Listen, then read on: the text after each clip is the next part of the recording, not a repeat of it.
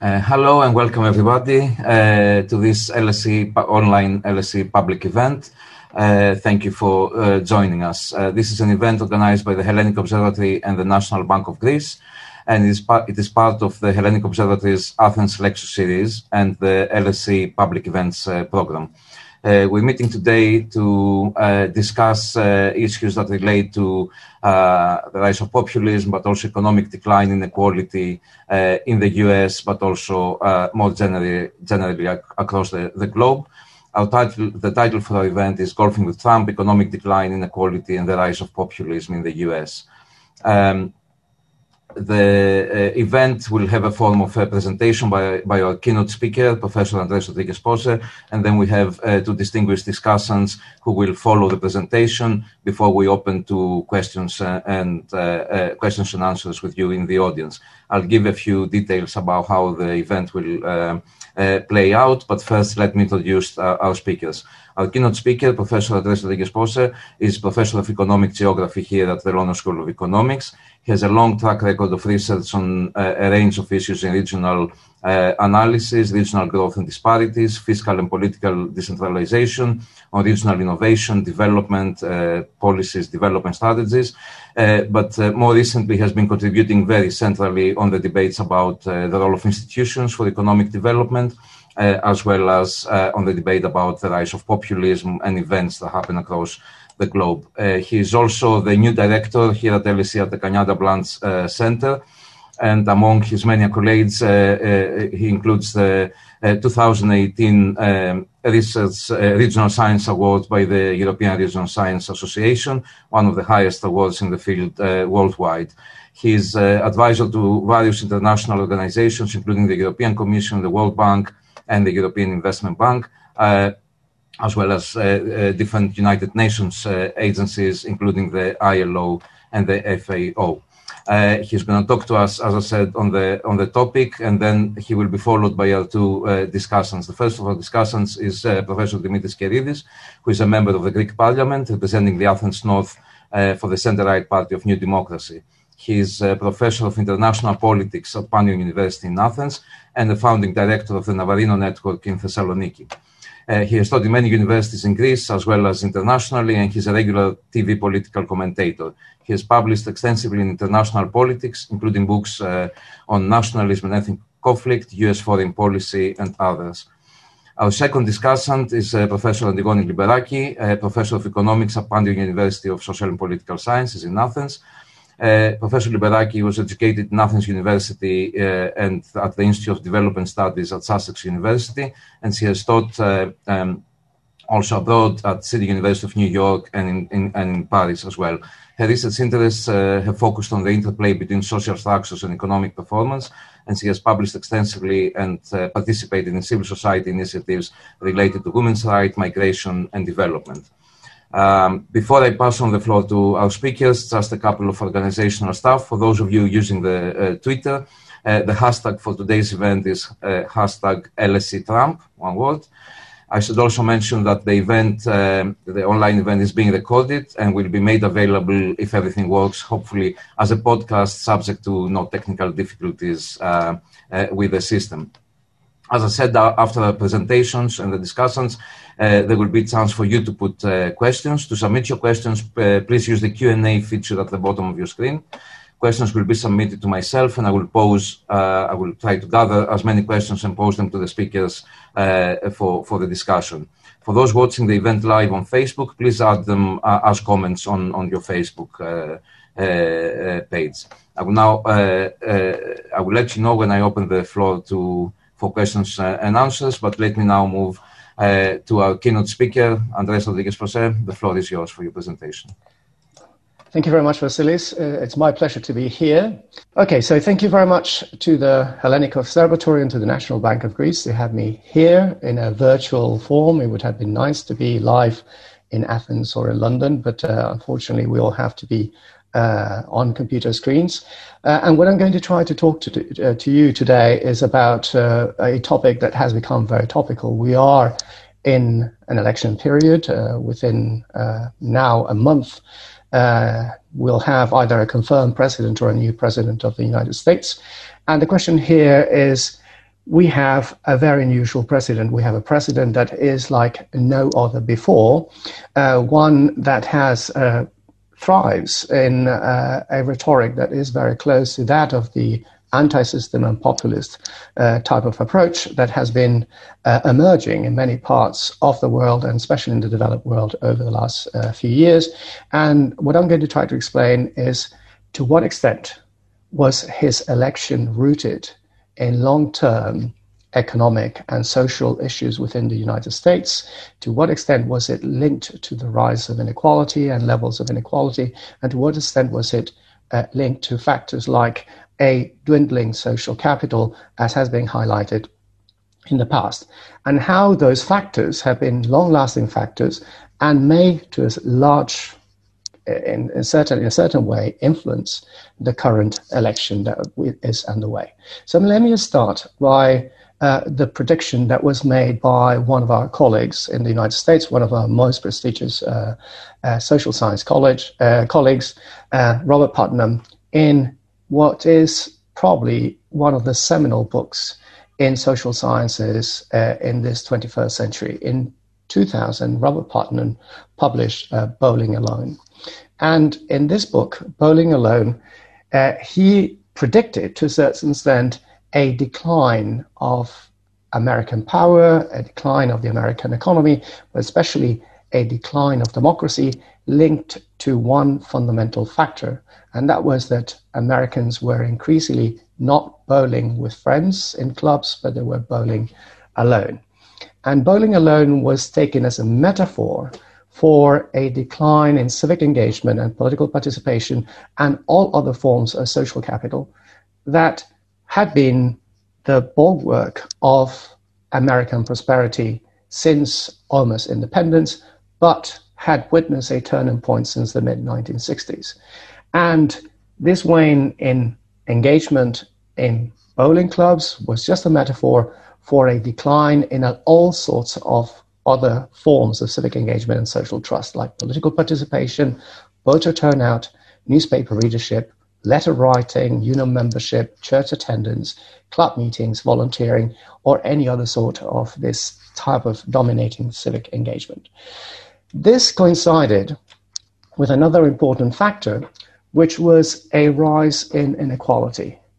The United States, within the developed world, is a country that has relatively limited levels of territorial inequality, but has high levels of interpersonal inequality. But the level of interpersonal inequality had been declining in the US, especially since the end of the Second World War until the late 1960s, early 1970s. However, since the late 1960s, the trend changed, and there was an increasing polarization, with a few receiving the lion's share of the returns of economic activity, whereas a large percentage, or an ever larger percentage, of Americans losing out.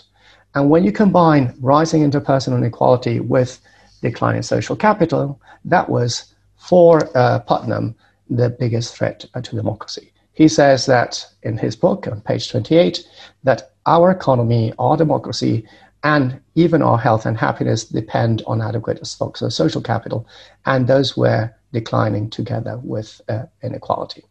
What I'm going to be arguing here today is that, yes, there was probably a threat looming in the horizon already in 2000 to US democratic health, and that maybe social capital and interpersonal inequality played a part. But what I'm going to argue is that there was a third factor that was under the radar, that was not noticed by Robert Putnam, and has been basically unnoticed by the majority of social scientists in the US and elsewhere, which has been linked to a long-term, very prolonged economic and demographic decline of American towns and rural areas, and the related rise in territorial inequality.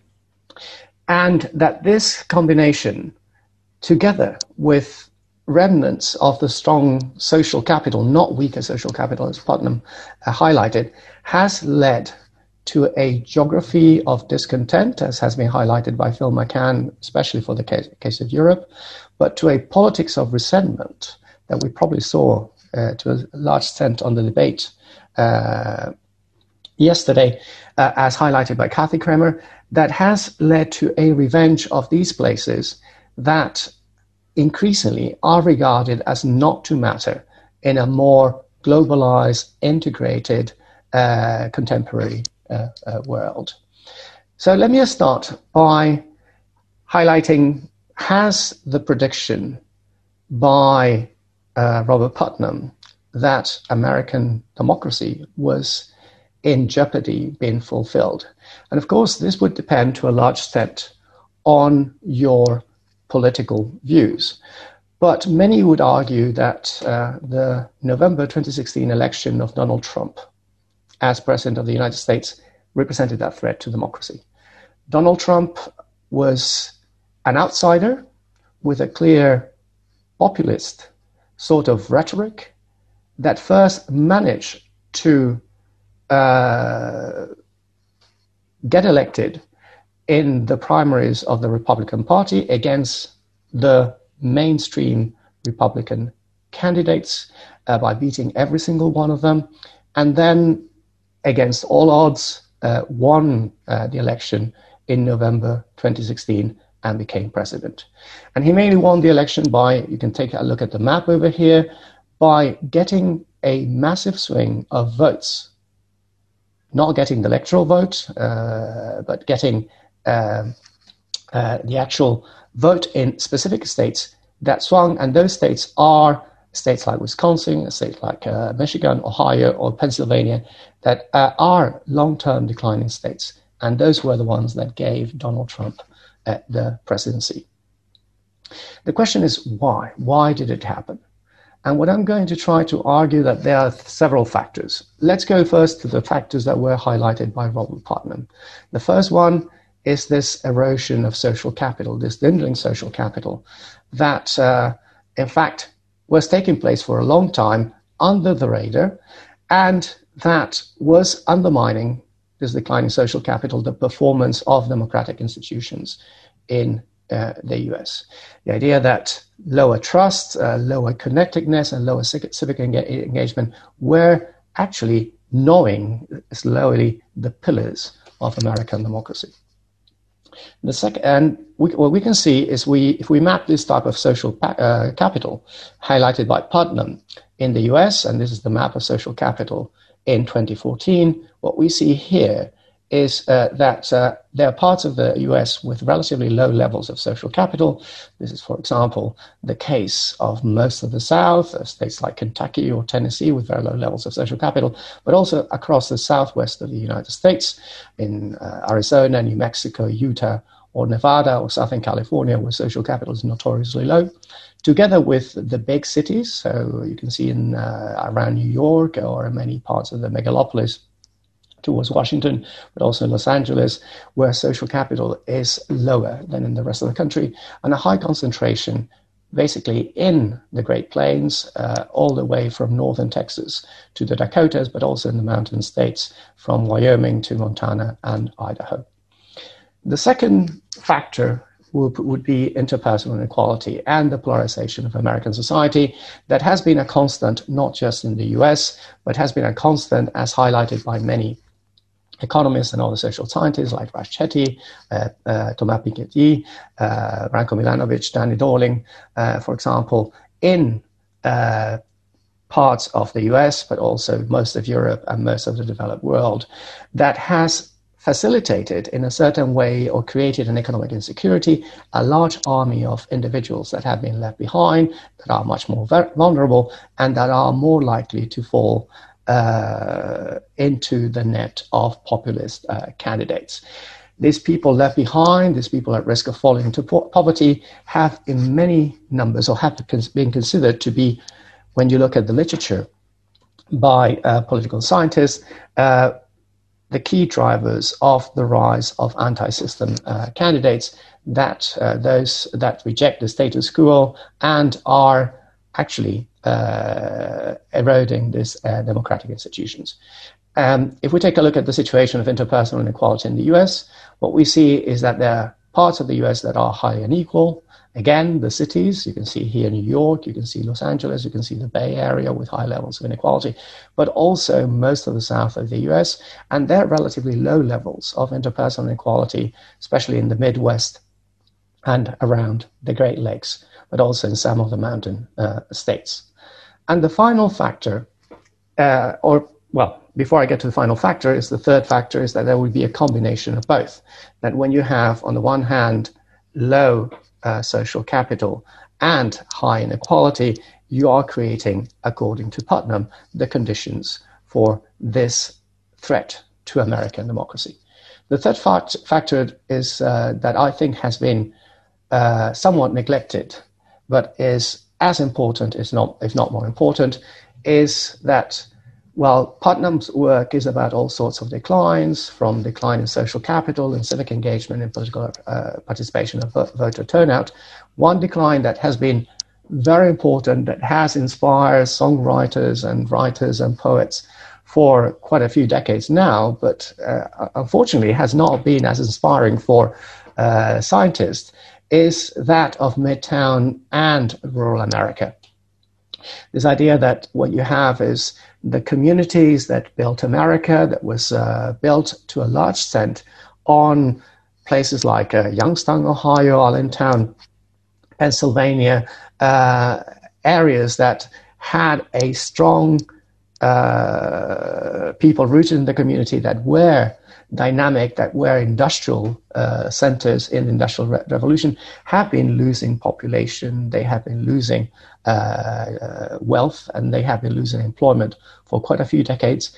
And this type of decline is leading to a situation in which these places that increasingly count for less and less in economic terms, but also in social terms, in the construct of this idea of the United States, are reacting, and they are reacting at the moment at the ballot box. And this is something that is not just exclusive to the US, it's something that has been studied in the UK in great detail by Phil McCann, the rise of polarization and the emergence of the shift of the red wall from Labour to the Conservatives across the whole of Europe, in the north of France, in southern Belgium, in declining towns in northern Italy, in work done by Louise Dijkstra and myself, or in the US, in work done mainly by Kathy Kramer at the University of Wisconsin, and more recently last year by Jonathan Rodden at Stanford. And if you we take a proxy, this is the decline or employment change between 1980 and 2016, what we see is that there are places in the US that have generated significant amounts of new employment, mostly along the East Coast. You can see the Northeast corridor, but also the West Coast, and many areas in the center of the US, especially outside or the areas closest, or the cities closest to the Great Lakes, but the Great Plains, for example, an access that goes all the way from North Dakota to the Mexican border, but also many parts of the Rust Belt and the South, where the number of jobs being generated is very low. So the question here is, well, how has this long-term decline in employment, but not just in employment, in population, in wages and in earnings, affected the reaction of individuals that are losing out at the ballot box, and how can they have turned, or why would they then turn to a candidate which has been an outsider like Donald Trump, as they did in 2016? And what I'm going to argue is that this is the decline in social capital and the rise in interpersonal inequality may matter, but they may matter less.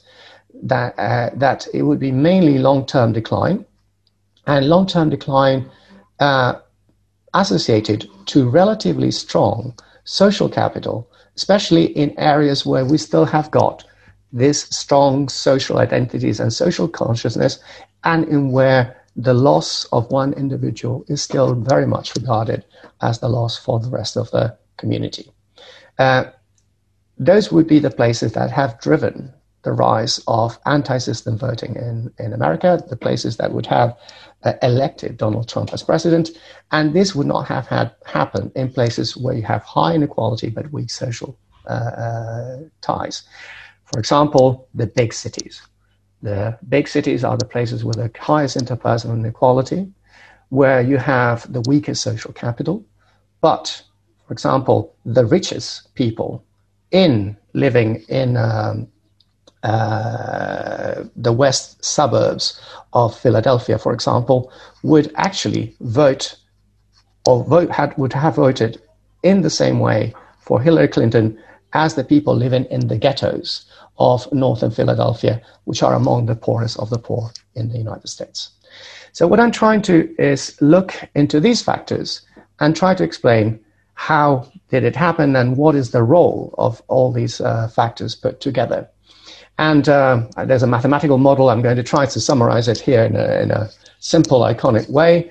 What we're trying to measure, and I say we because this is work that I do with Neil Lee and Cornelius Lipp, we explain what we call the Trump margin. So is the excess of vote or the sway to Donald Trump in 2016 relative to the votes cast to the previous Republican candidate in 2012, Mitt Romney, who was a mainstream Republican candidate cast in the traditional way of most Republican candidates in the past.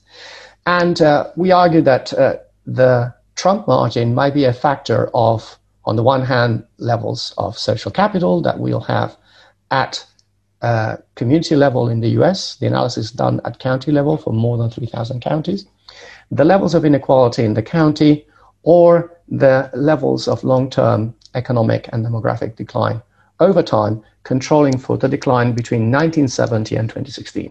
And we do this by decade. We do this between 1970 and 2016, the year of the election, 1980 and 2016, 1990, and so on, decade by decade. And we control for a number of other factors that are supposed to play a role in the election of Donald Trump. The level of wealth of the county, proxied by its GDP per capita, the race component, we control for the white population, but also the black population in the analysis, the white non-Hispanic population as well, the level of education of the population, always highlighted as a key factor in the switch to a populist vote, and a number of factors, the error term, that might have an influence in the whole process. What I'm going to show you is that,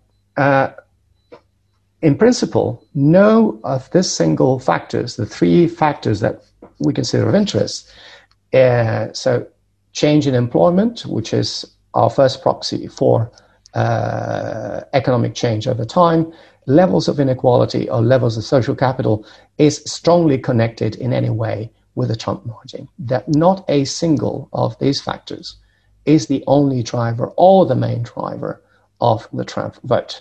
There's a slightly stronger connection of employment change with Trump margin. So the places that have seen a higher level of employment growth, those around here, have tended to vote less for Trump than they actually voted for Mitt Romney in 2012. But in general, the relationship is very weak.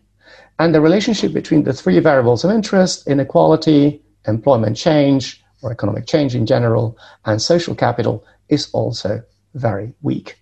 So there's not that you can have a strong correlation and all these factors happen in just one place and not in others. So this is the first thing that we need to take into account. What happens when we put all the factors together and we do the analysis and the regression analysis and we get the results? So what I'm going to show, I'm not going to show tables. I just want to highlight there's a paper for all of you that are interested in these topics. You can take a look. If you want to know the analysis in detail, you can get it there. What I'm going to try to summarize is that there's quite a lot of data analysis behind. The results are very robust. And what I'm going to try is to just summarize the results very quickly in an iconic way. So what determines the Trump margin once we control for everything? First, I want to say that the factors that we introduce as control matter in the way we're expected to matter. Places with a higher density, mainly the cities, tend to vote to a much lower extent for Trump than they did for Mitt Romney in 2012. So the Trump vote increases, or the Trump margin, to be more exact, increases as you get away from the most dense places, as you get away from cities into the suburbs and into the rural areas, which is something that has been highlighted very, very clearly by Jonathan Walden. Race matters, where you have a majority of white population, where you have, there will be a higher Trump margin if you have a large percentage of minority, especially if you have a large percentage of black population. What you'll have is that the share of the Trump margin is reduced significantly in those areas. And what we find is, first, that employment decline since 1980, this is the basic model, since 1980 until 2016 is a key factor in determining the Trump margin. Then we also find that social capital matters, but I put the bowling upside down in case you have noticed, because it's not in the way that Robert Putnam expected. It's the opposite way. Stronger social capital in declining areas is a fundamental driver of the Trump margin. By contrast, we find virtually no relationship between greater inequality and the Trump margin, and if anything, there's a positive negative relationship. Places with greater inequality actually tend to vote less or have a less Trump margin, so vote less for Trump than they did for Romney. How about different types of decline? Because at the moment we have concentrated just on one, which is employment decline, but there might be other types of decline that are relevant for this reaction at the ballot box and this shift of votes, this swing of votes to Donald Trump. And what we find is that it's not just employment change, but also demographic decline, population loss is a big driver of the Trump margin. Places that have lost employment, places that have lost population, where communities remain relatively strong, are the ones that gave Trump the presidency. Places, by contrast, where you see significant decline in wages or in earnings, are not connected in any way to the Trump margin. So overall, what we find is that, and in contrast to what others and myself have found in Europe, where in Europe populism is associated to economic decline and in decline in industrial employment, in the US is not the people that lose out financially or the areas that lose out financially, but the areas that lose employment and population, the areas that have no future, that are moving towards Trump. And then the final one is, what about change over time?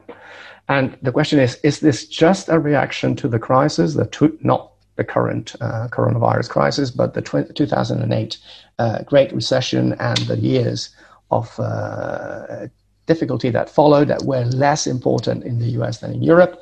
What we find is that this is not just that the crisis might have been the trigger, but in reality, this is something that has been brewing for a long time.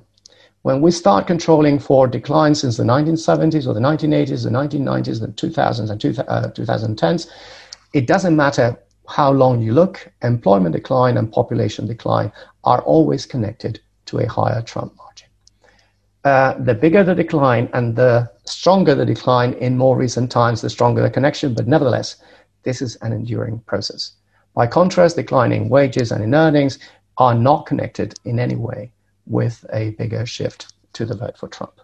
So let me just conclude, and I think I probably have about 2 more minutes on this. So what are the conclusions? We need to take a stock that this is a phenomenon that maybe we can think that the Trump vote and the election of Donald Trump in 2006 was a one-off. But the discontent that lies under the vote for an outsider, for a candidate that would have been deemed unelectable by any political analyst just 6 months or 8 months or a year before the election, is rooted in a deep discontent that is linked to long-term economic and demographic decline in places where you still have got a strong sense of belonging, a strong sense of participation in declining communities. So is this long-term economic and demographic decline of the tightly knit American community of Midtown America and rural areas that drove the swing to Trump and seems to be driving the rise of anti-system voting and populism in the case of the US. And this is creating a malaise that goes well beyond the recent crisis and is deeply rooted in time and is manifesting at the moment in the ballot box. These areas that for long have been declined as rust belts, as rednecks states, as flyover states, are saying, well, if we're losing out from a system that we consider is no longer fair, they are becoming angry, they are becoming resentful, and they are venting their anger at the ballot box and voting for someone that, since we don't have a future, we're going to show how it feels not to have a future that is probably going to shake the tree and shake it big time. So what I would say is that in contrast to what was predicted by Putnam, these communities are no longer bowling alone. It's not that they have lost their community spirit. Their community spirit remains, but they have decided to play with a different partner, a partner that's an outsider, and rather than bowling alone, they are now golfing with Trump. And probably we have to be careful because although now the polls are putting Joe Biden on a comfortable lead, this is a deep-rooted malaise that runs deep, and maybe many of these communities would continue to bowl or to play golf or to play ball with anyone that pays attention to their plight and that promises to reverse what have been now decades of neglect and perceived disdain. So it's difficult to make predictions at the moment, but what we have to take into account is that given the electoral system in the US, although it seems unlikely at the moment, we will need to hold our breath until the election night to see what the outcome of the election is. So thank you very much. Thank you very much, Andres. Thanks, excellent timekeeping as well, but thanks for a very interesting and very clear argument. We already received some questions through the Q&A function on Zoom. So before I pass the floor to our discussants, let me just briefly announce to the audience that you can indeed use the Q&A icon or button at the bottom of your screen to type your questions, and then we'll try to somehow aggregate them and pass them on to the speakers for their comments and answers. But please, if you can identify yourselves, obviously your name, but also some affiliation, so that we know also what's the context of your question. If you know, continue asking your questions, but we will go to a Q&A after the comments by our two discussants. So first in our discussants is Professor Dimitris Keridis. Dimitri. Okay. Can you hear me, Vasilis? Thank you. I think this was fascinating, and it made me feel nostalgic of academia now that I have moved to politics. And I thank Andres for this wonderful expose, very, very useful.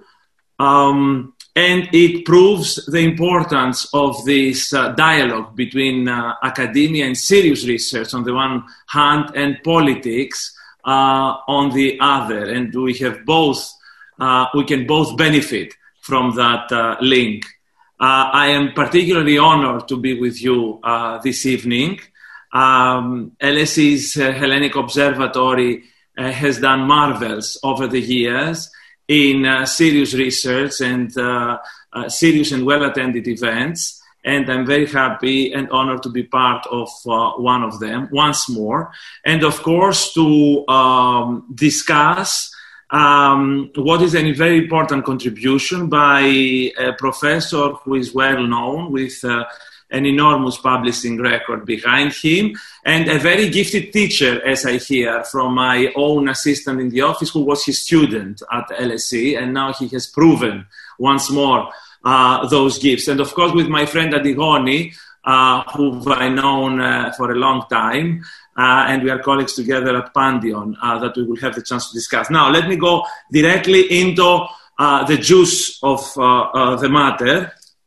And let me start with I have 3-4 points. My first point has to do with the Trump effect. Obviously, there is a Trump swing compared to Mitt Romney, who represented, in a sense, the old school Republican, compared to Donald Trump's new age, new right, populist, anti-systemic right. And so the contrast between the two, 2012, 2016 elections is stark and allow us to make some conclusions. But this Trump swing that gave Trump the victory was obviously exaggerated, magnified by a particular institution called the Electoral College, the extreme version of a very majoritarian electoral law, according to which the losses for the Democrats in those key swing states of Michigan and the rest were not compensated by the rise in Hillary Clinton's vote elsewhere. Those states might be losing populations, as André said, but they did not necessarily lose. And there was a swing, but they did not necessarily lose the political weight they have in America. And this goes both for the Senate and for the presidential vote. It has been calculated that the Democrats have won the Senate overall, if one can calculate it this way, by 15 million votes, and nevertheless they are in minority.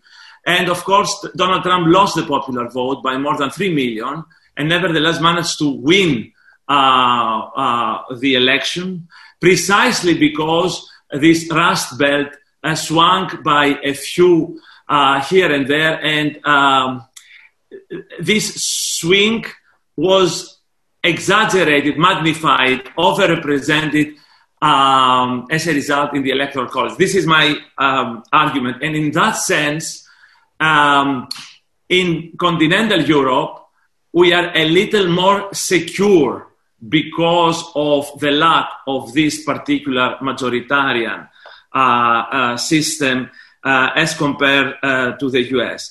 The second point has to do with the threat to democracy, which is very debated, if there is an actual threat. There are those who might say that this populist stimulus has underlined the fact that politics matter, has increased interest in politics. We don't take politics for granted as something that is not affecting us, but it does have serious consequences for our everyday life, including the coronavirus. And so we are more mobilized, more motivated to participate. And in fact, there has been a rise in participation, in vote participation. Here and there, which is important to keep in mind. So as far as political participation, we don't see a threat rather than a amelioration. The second point about the threat to democracy is that a few scholars make the distinction between East and West. And they say that this populist challenge might be threatening in the Eastern democracies of Eastern Europe, places where, like Hungary, where institutions are weak, and democracy can be hijacked with constitutional changes and so on, as introduced by Viktor Orban, but not in the well-entrenched, consolidated, mature, advanced democracies of the West, where institutions can withstand these periodic waves of populism. Obviously, this is an open debate, and judging from the alarmist reporting from the US serious press, one cannot be so certain and so kind of relaxed. And already there are many, many clouds gathering over the forthcoming American elections, with the president not even declaring that he will concede. So it remains to be seen how much of a threat this whole thing is. Now, the serious research that was presented here to us speaks about one side of the equation.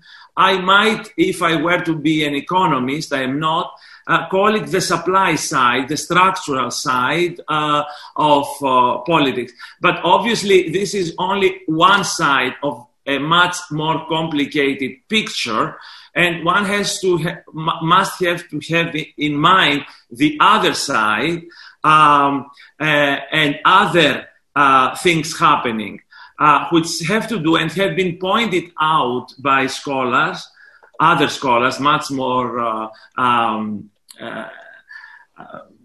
knowledgeable and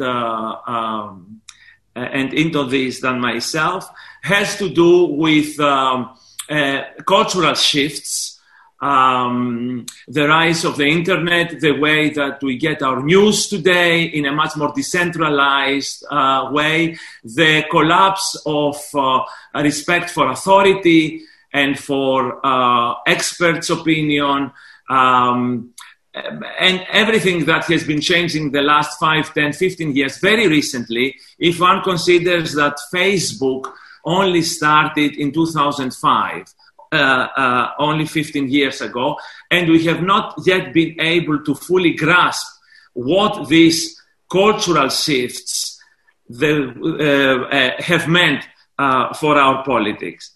And finally, there is obviously, apart from the supply or the demand side of politics, the structural and other factors. Obviously, there is the responsibility of politics and politicians, and nothing is predetermined.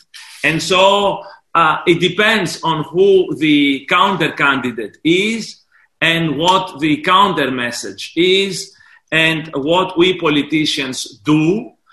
The first, I would say, and I'm wrapping up, is that all this has to do, in a sense, with a bigger topic, which, if I were to be very brief, I would summarize it as the collapse of the left. The collapse of the left, the decline of the left, the center left, the left in Europe, in America, that has suddenly allowed for the new right, extreme right, hard right, populist right, to hijack and to channel and to capitalize on the social discontent of the quote-unquote, as Hillary Clinton famously and very, very costly called the deplorables. The deplorables. So the deplorables, the unprivileged, those without the problems, used to vote for the left. And this Rust Belt area of the US, the industrial heartland of the United States, places like Michigan, where the heart of the Democratic Party, of unionized labor, and that collapse of the left has made that shift to the strong right so much more prominent. And then obviously there are other if you can wrap up. Yes. Yeah. Thanks. Other responsibilities of politicians, the crisis of the centrist politics of Blair and Clinton, Iraq, the debacle of 2008, and so on and so forth, that have allowed an opening for people like Trump to move in. So I would say there is this effect that Andres has spoken about. It has been exaggerated by the Electoral College. It has been affected by cultural shifts and it has to do with our responsibility as politicians as well. Thank you. Thank you, Dimitri. These are some excellent comments. I'll let Andreas respond to them after our second discussion, and then we'll open to the Q&A. Antigone, the floor is yours. Thank you. It's a pleasure to be here. Since I'm no longer a member of parliament, I shall skip all the niceties. But thank you, Andrea, very much for the stimulating talk, because the good thing is that it gives us food for thought. And I'm not going to pretend that I know very well the situation in the US, but I can tell you that from the point of view of where I'm standing, as a citizen of Greece, as a citizen of Europe, as a citizen of Southern Europe, it seems to me very, very important to find, to have a clearer picture and think hard about populism, about inequalities, about economic decline, and about lack of trust, or how to build trust. So, in a sense, we in Greece are a very good audience, or at least group of people, to discuss these things, because we have been champions both in demographic decline and in economic decline, and over the long term. So somehow we should be able, since we've been there, to hypothesize what the next steps could be. To cut a long story short, I would like to suggest that the link between populism and economic decline and inequalities, but mainly economic decline, long-term decline, goes both ways. I see the point that long-term areas in long-term economic decline and demographic decline are prone to turn to populism, but we have an example in Greece where populism somehow arrested rates of growth, and I'm going to talk about it immediately later.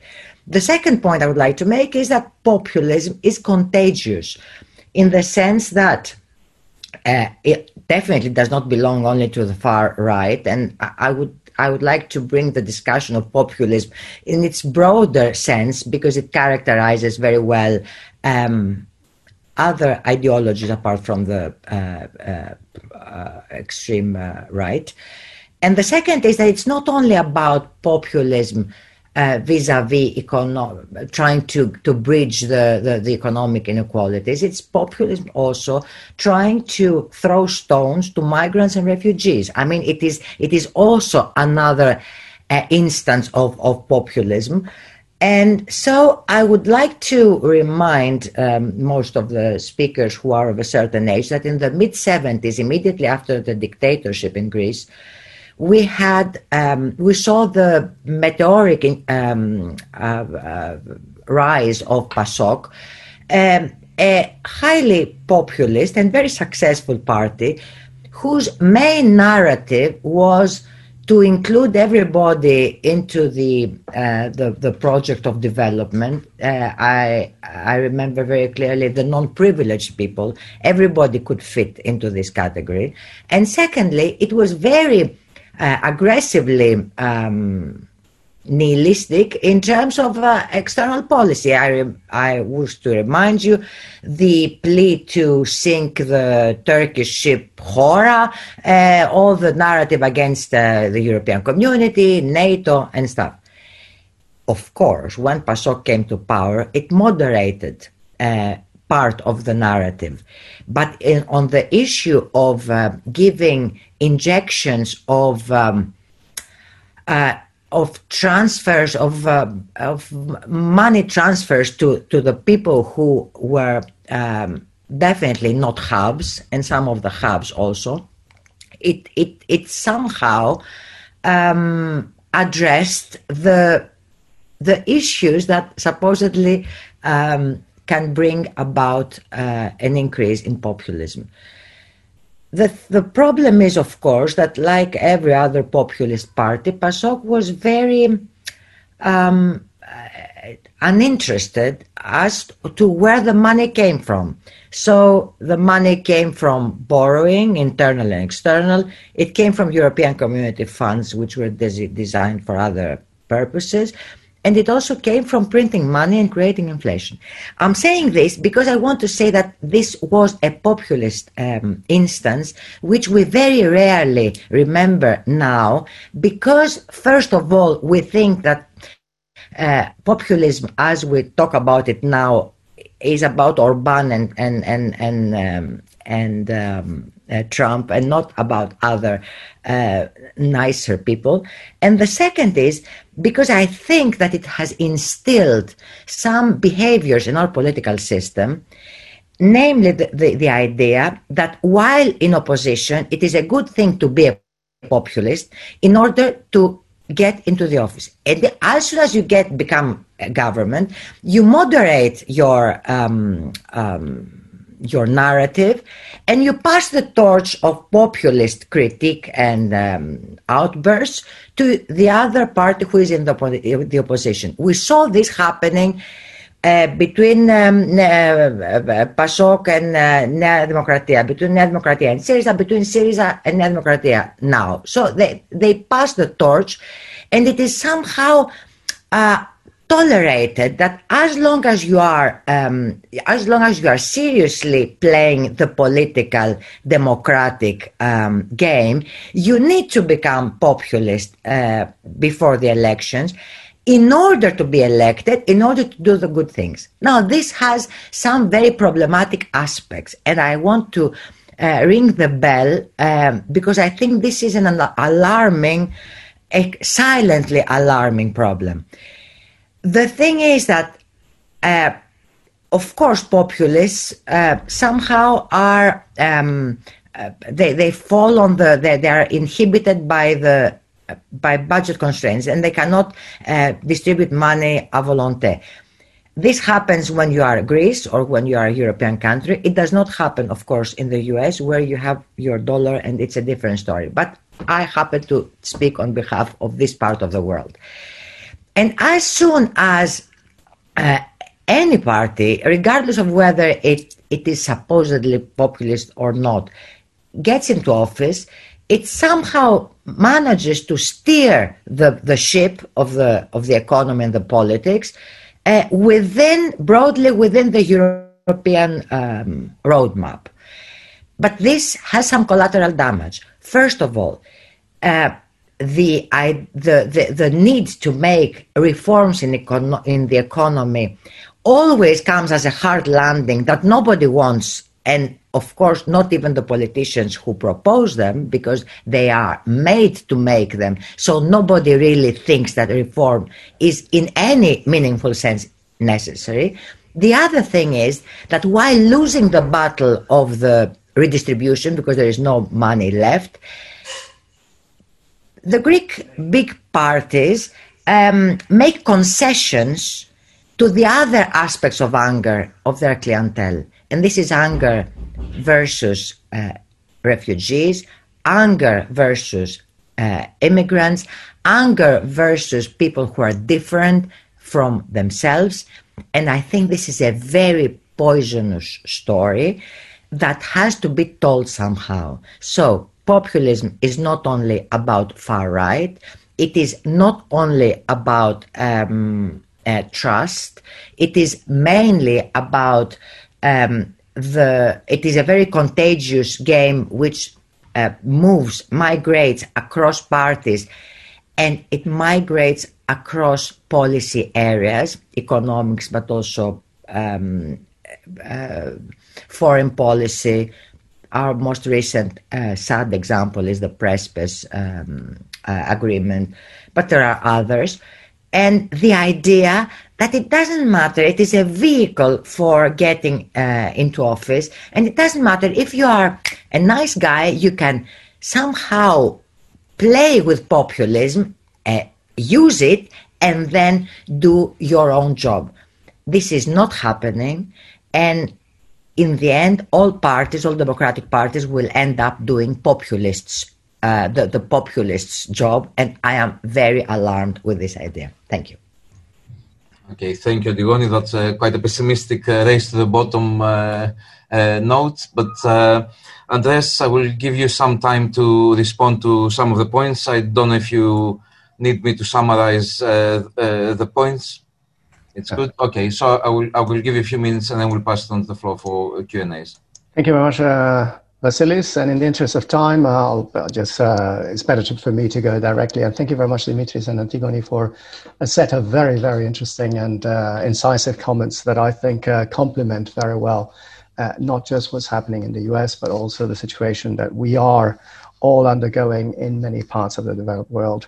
Let me just start with some ideas. So Dimitris highlighted the Electoral College creates enormous distortions in the US. Hillary Clinton won the vote, the popular vote, by more than 3 million.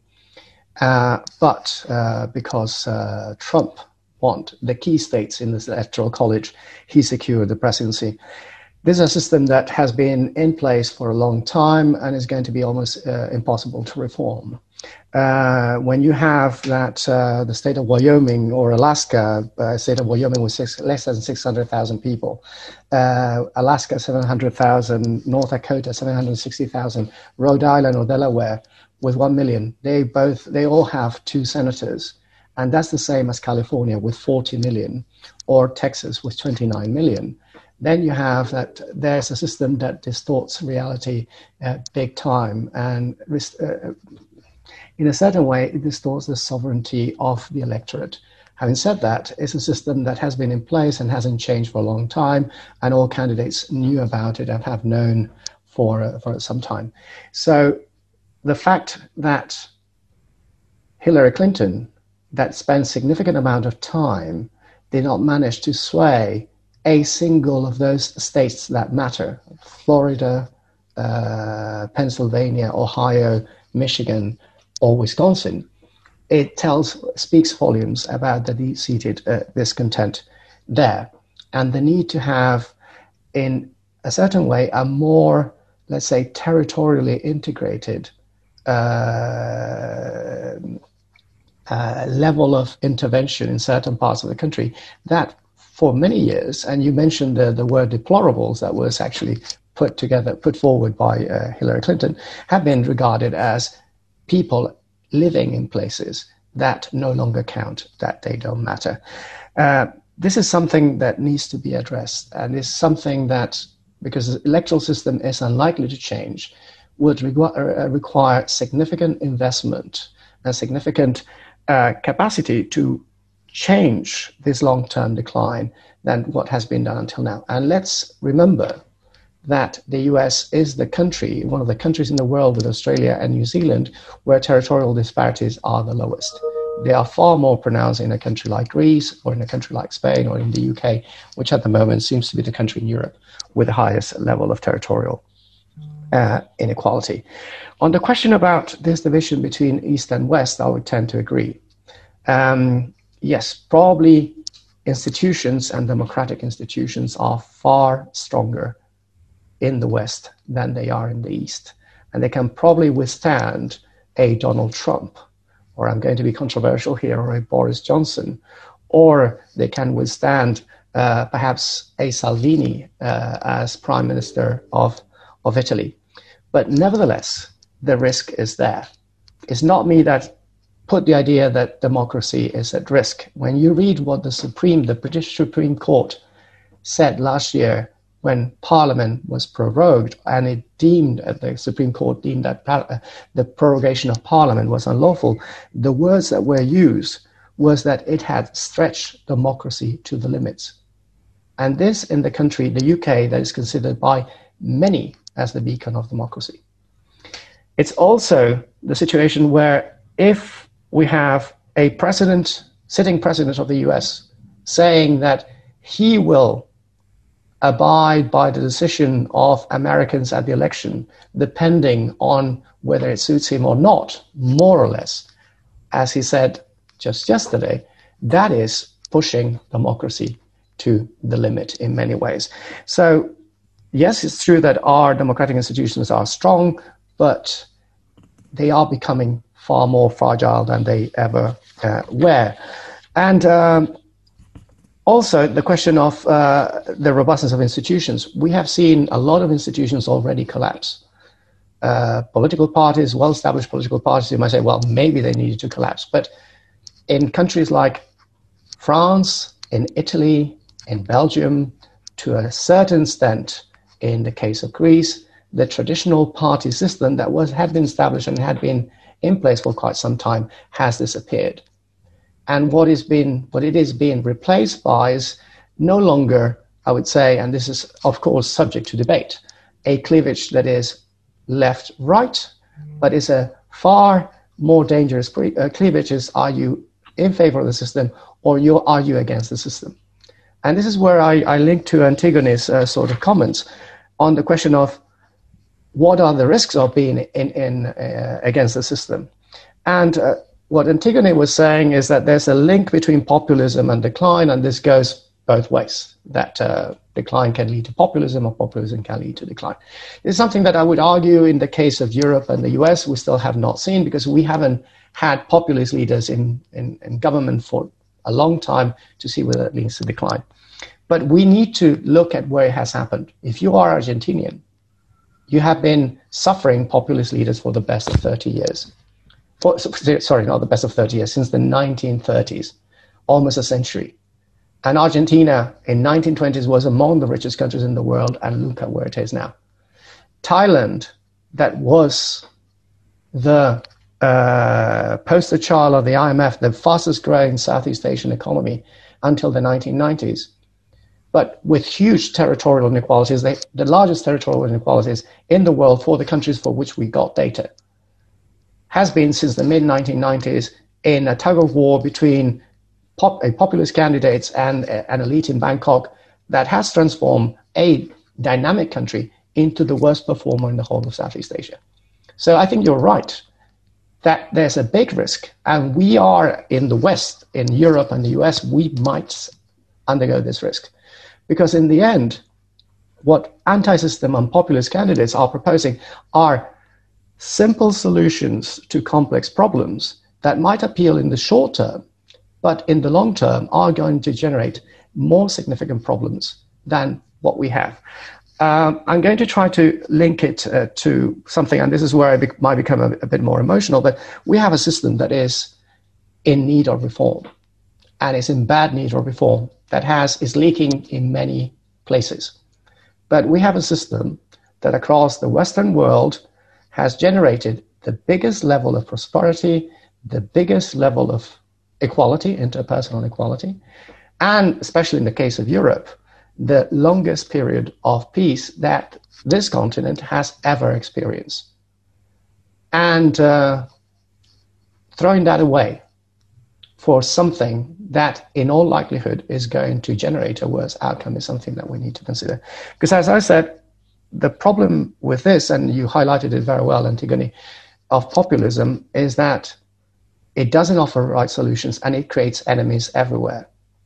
Because I think there's a holy trinity of populists that very often link the right and the left. The holy trinity of populism is that you try to find enemies wherever they are. You're trying to find scapegoats wherever they are. And the first scapegoat is the elites. The problem is, who are the elites? And very often for these populist parties, left and right, is anyone who doesn't think like us. The second scapegoat, and this is important, is anyone who is outside our boundaries. It might be in the case of Europe, the European Union that is not delivering. In the case of the US, you have to pick a fight with whoever, with China, for example. And then the third one, which is the one that is probably more of a right-wing populism than a left-wing populism, is the one you highlighted, which is the one, those scapegoats, the people who are different from us. The migrants, the people of a different race, the refugees, that are people that can be picked on in order to get the quick vote, despite the fact that you might be stoking tensions. So as I said, and I'm going to finish here, we have a system that is in bad need of reform, but probably what is being put in the horizon now as an alternative is a far worse alternative than trying to actually, through adequate public policy address the problems that have led to the decline of the system and to where we are right now. Right. Thank you, Andres. I'm afraid I won't give the opportunity for the discussants to discuss Andres' responses. I want to move on to questions from the audience. I think I'm okay in trying to aggregate some of the questions.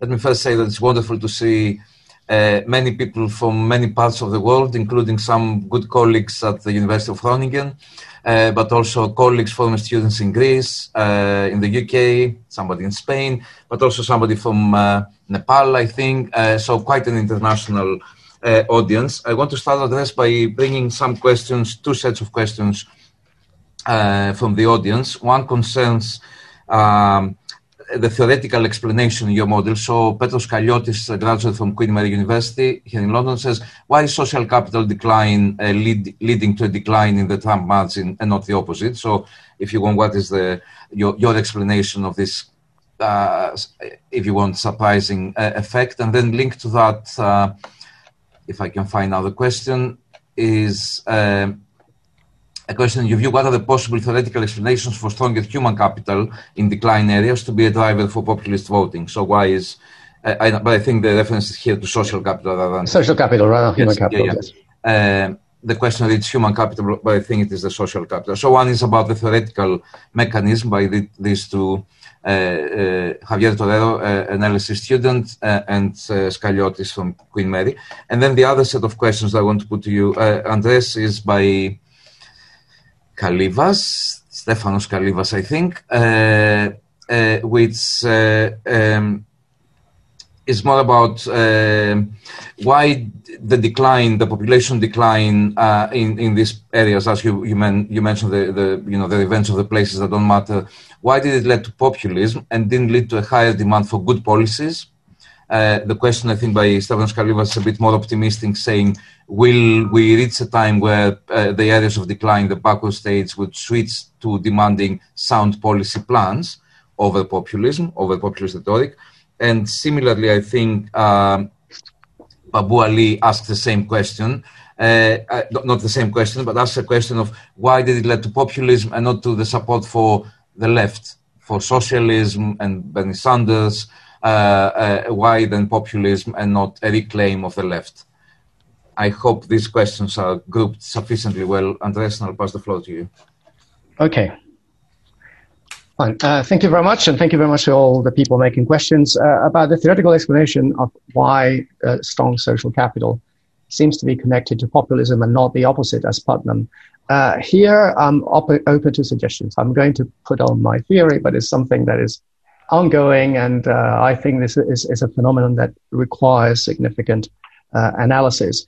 But my explanation is that when you have a really fragmented society, when you have very strong social capital, there's low civic engagement, you don't participate with your neighbors, you don't engage with your neighbors, then your vote is mainly decided on other types of channels. It might be that these channels don't reflect the type of definition of social capital that was put forward by Putnam, that was mainly through association of individuals. And maybe people are associating online rather than associating like we are right now in person. But what I'll highlight is that when you have a strong social capital, when you have a strong civic participation, when you have a strong civic sense of community in communities that have been losing out, once decided, one person, one leader or part of the group or a certain part of the group decides that they're going to switch, that they have had enough of mainstream candidates, like Dimitris was saying, the idea of we don't want any more Mitt Romneys, we want someone who's going to finally shake the tree. Then the whole community is going to shift, and you're going to see a massive shift happening in a relatively short amount of time. And this might be happening in the Rust Belts in the US, but it might be also happening in the Red Wall in the case of the UK. It might be happening, or it is happening, in the northeast of France, in parts of southern France, southeastern France. It's happening in still relatively rich but long-term declining communities of the north of Italy. The areas in Lombardia outside Milan, or many of the traditional small town rural areas of Veneto that have moved in big numbers to the Lega. Nevertheless, there would be a need to do a much more fine-tuned research in order to get the actual mechanisms. I think that the book I like the most about and this type of work is the book that was written by Kathy Kramer on, I think it was 2015 or 2016, on the case of Wisconsin, called Politics of Resentment. And this idea that you have groups that feel abandoned and therefore become resentful and decide that they are going to at least show and give the elite, whoever they are, a bloody nose. Second is, why is population decline and economic decline, so decline in general, not leading for a good demand of good policies and then shifting to populism? I'm not saying it's not leading for a good demand for a good policy, sorry.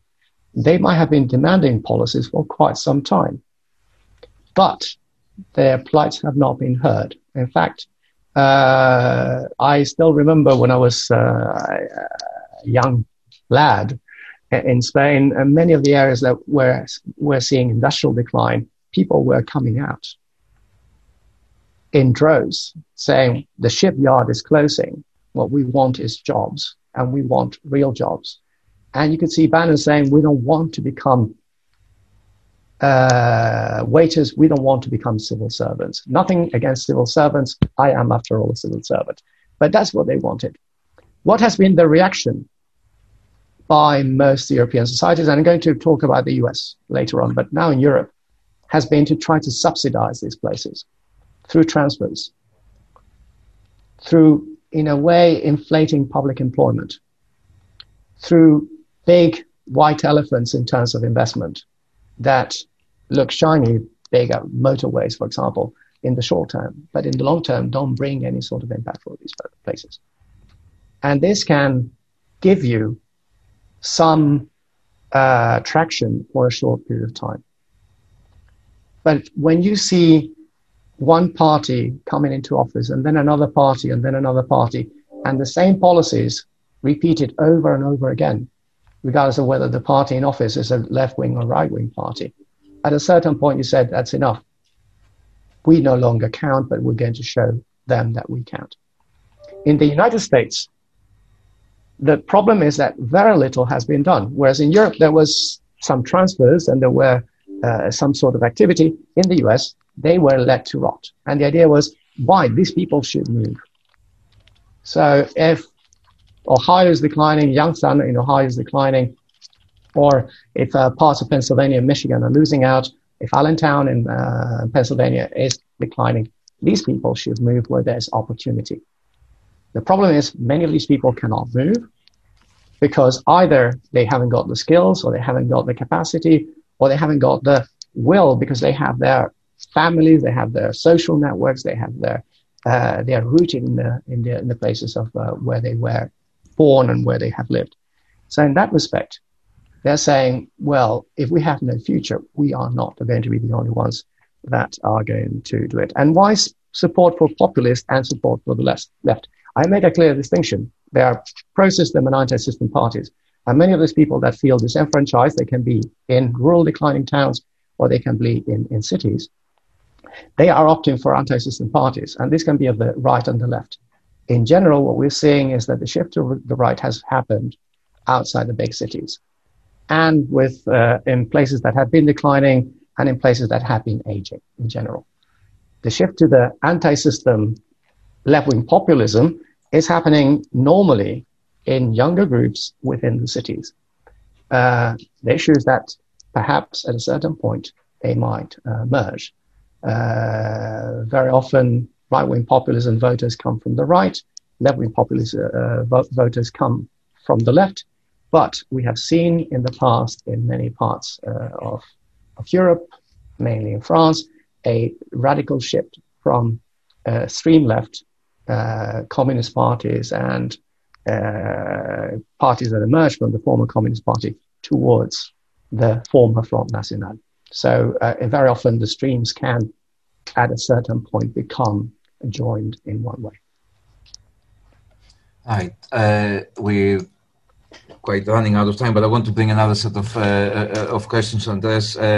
One by Bernard Casey, former colleague and good friend, probably still a colleague, but now in Frankfurt.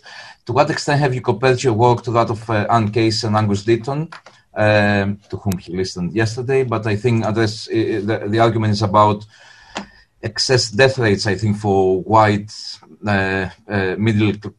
white population without a college degree.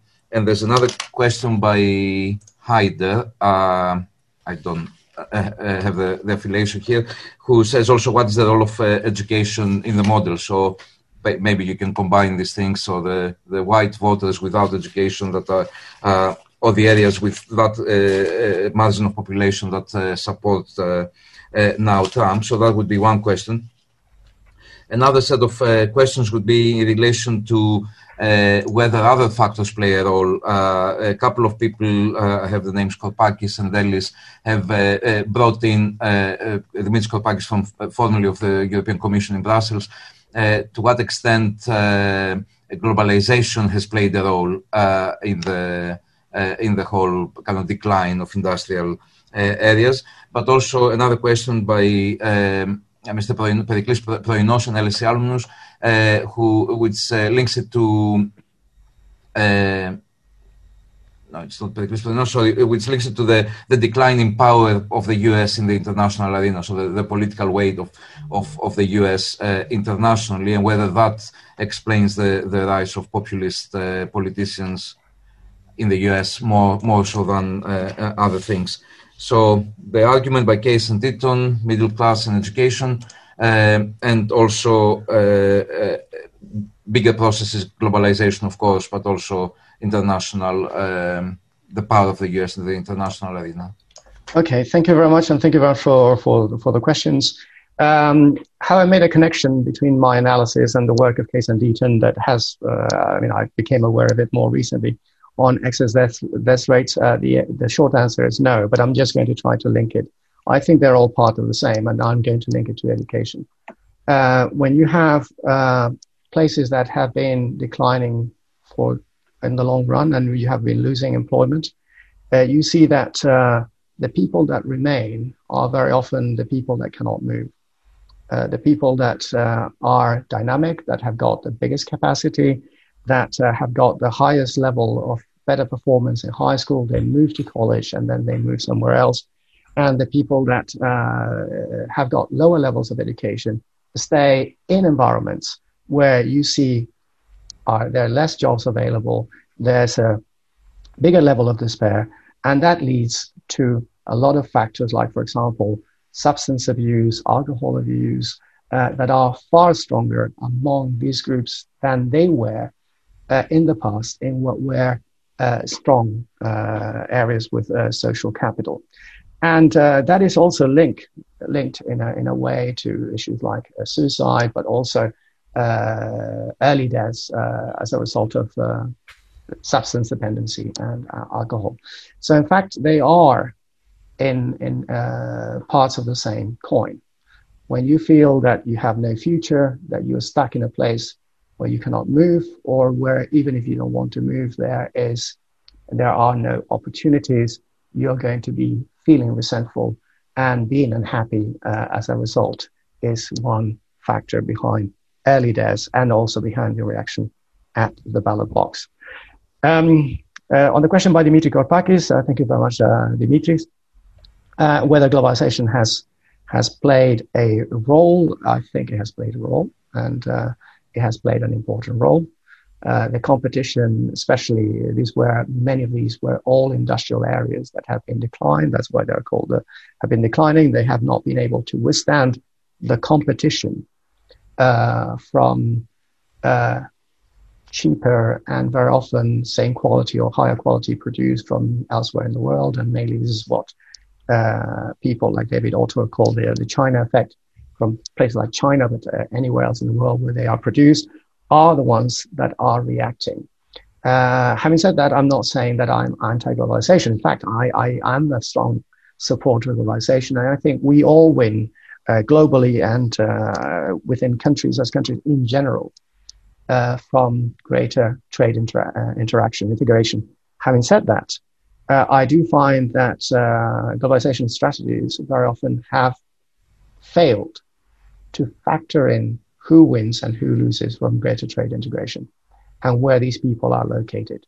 And very often you see that a never dwindling elite or group, I don't want to use the word elite, of individuals is reaping the lion's share. They are very often located in the most dynamic areas, that is the big cities or near the big cities, where swaths of territory, let's say in the north of Italy, in the north of France, in the north of England, in the Rust Belt in the US, have been losing out from this for a long time. So we need trade integration, but this trade integration has to be sensitive to who wins and who loses and where these people are located. So it has to have a territorial dimension included.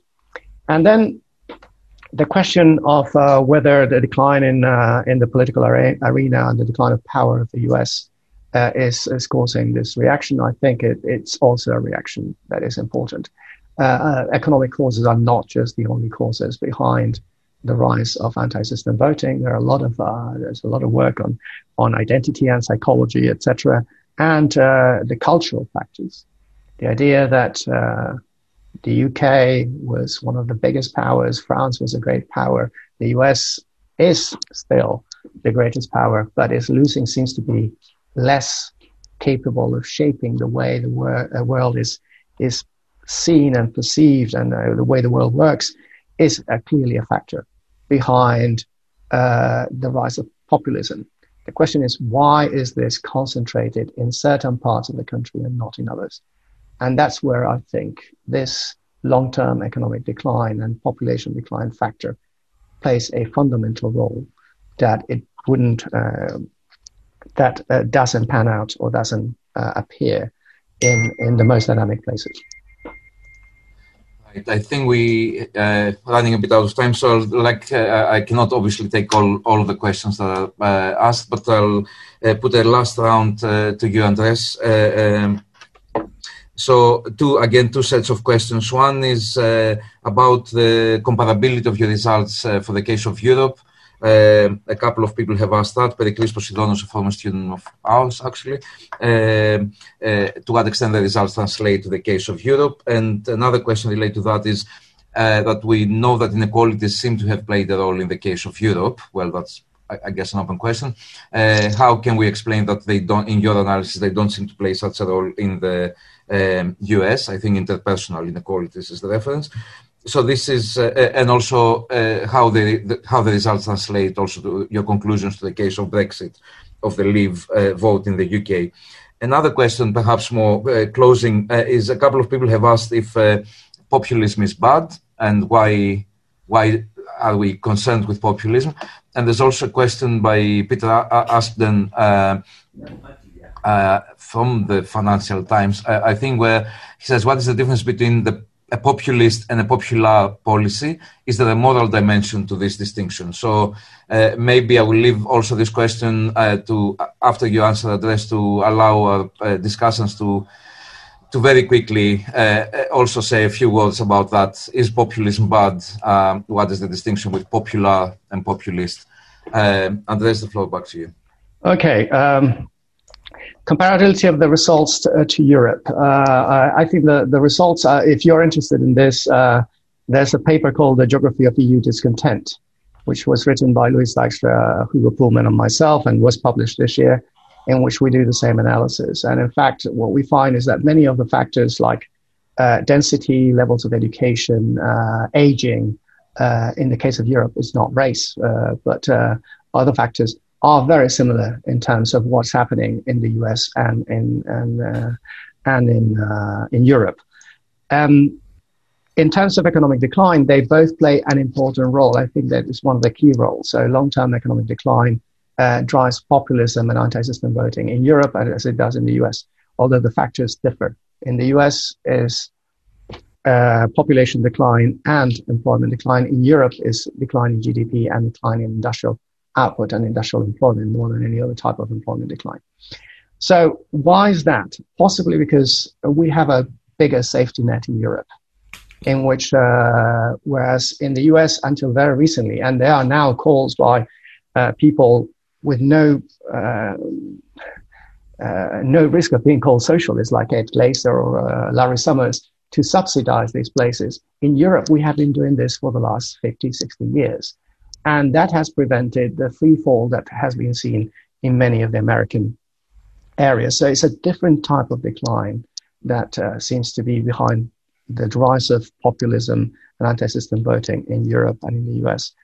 On the comparability of the results in terms of interpersonal inequalities and the idea that interpersonal inequalities are driving the rise of populism in Europe, I wish I had the data. I mean, I cannot say that that's the case, because that's something, at least from a territorial perspective, we don't have data on interpersonal inequalities at subnational level in Europe.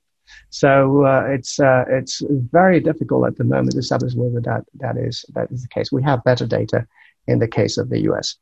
Having said that, I do think that probably the phenomenon at the moment is not that different. In fact, if you were to push me, I would say that interpersonal inequalities are driving the rise of, and this happened within mainly regions, not across regions. So they would be within cities, are driving the rise of left-wing populism rather than right-wing populism at the moment, which is much more linked to long-term economic decline. But this is something that needs to be studied and needs to be studied more. And then on the final question of whether what is populist and what is popular here, what is a popular policy? Well, a popular policy, it's very difficult for me to say, and I would probably refer to the definition of populism by Kazmuda. But for me, a popular policy would be one that manages to generate welfare for all. In the end, a populist policy would be one that stokes confrontation to benefit a particular group within society that is actually supporting that option vis-a-vis what would be in the end the great majority of the population, and therefore end up with a suboptimal result and with lower welfare returns from that policy overall. Thank you, Andres. Adigoni, would you like to add something on this question about popular and populist? Yeah, gladly. Okay, it's a very, of course, it's a question that we could spend weeks discussing. But to me, populism is appalling because it is about closed systems of ideas. It is about anger. It is about hostility to change. It is about a complete passivity vis-a-vis building your own life. And I think this is terribly poisonous, and this is why I think that politicians should never ever appeal to this kind of instincts that keep people stuck in the mud and don't let them develop their capabilities. That's it. Dimitri, we're just running out of time, but if you can take 20 seconds to give your take on that. There is so much that can be said. I think the importance of the paper and Andres' work is to highlight that there is some serious causes, some serious base for the Trump phenomenon that is often dismissed as ephemeral, as a usurper by the serious press. And I think it highlights the need to go down and do the research and understand exactly the social causes that give rise to this phenomena. That's point number one.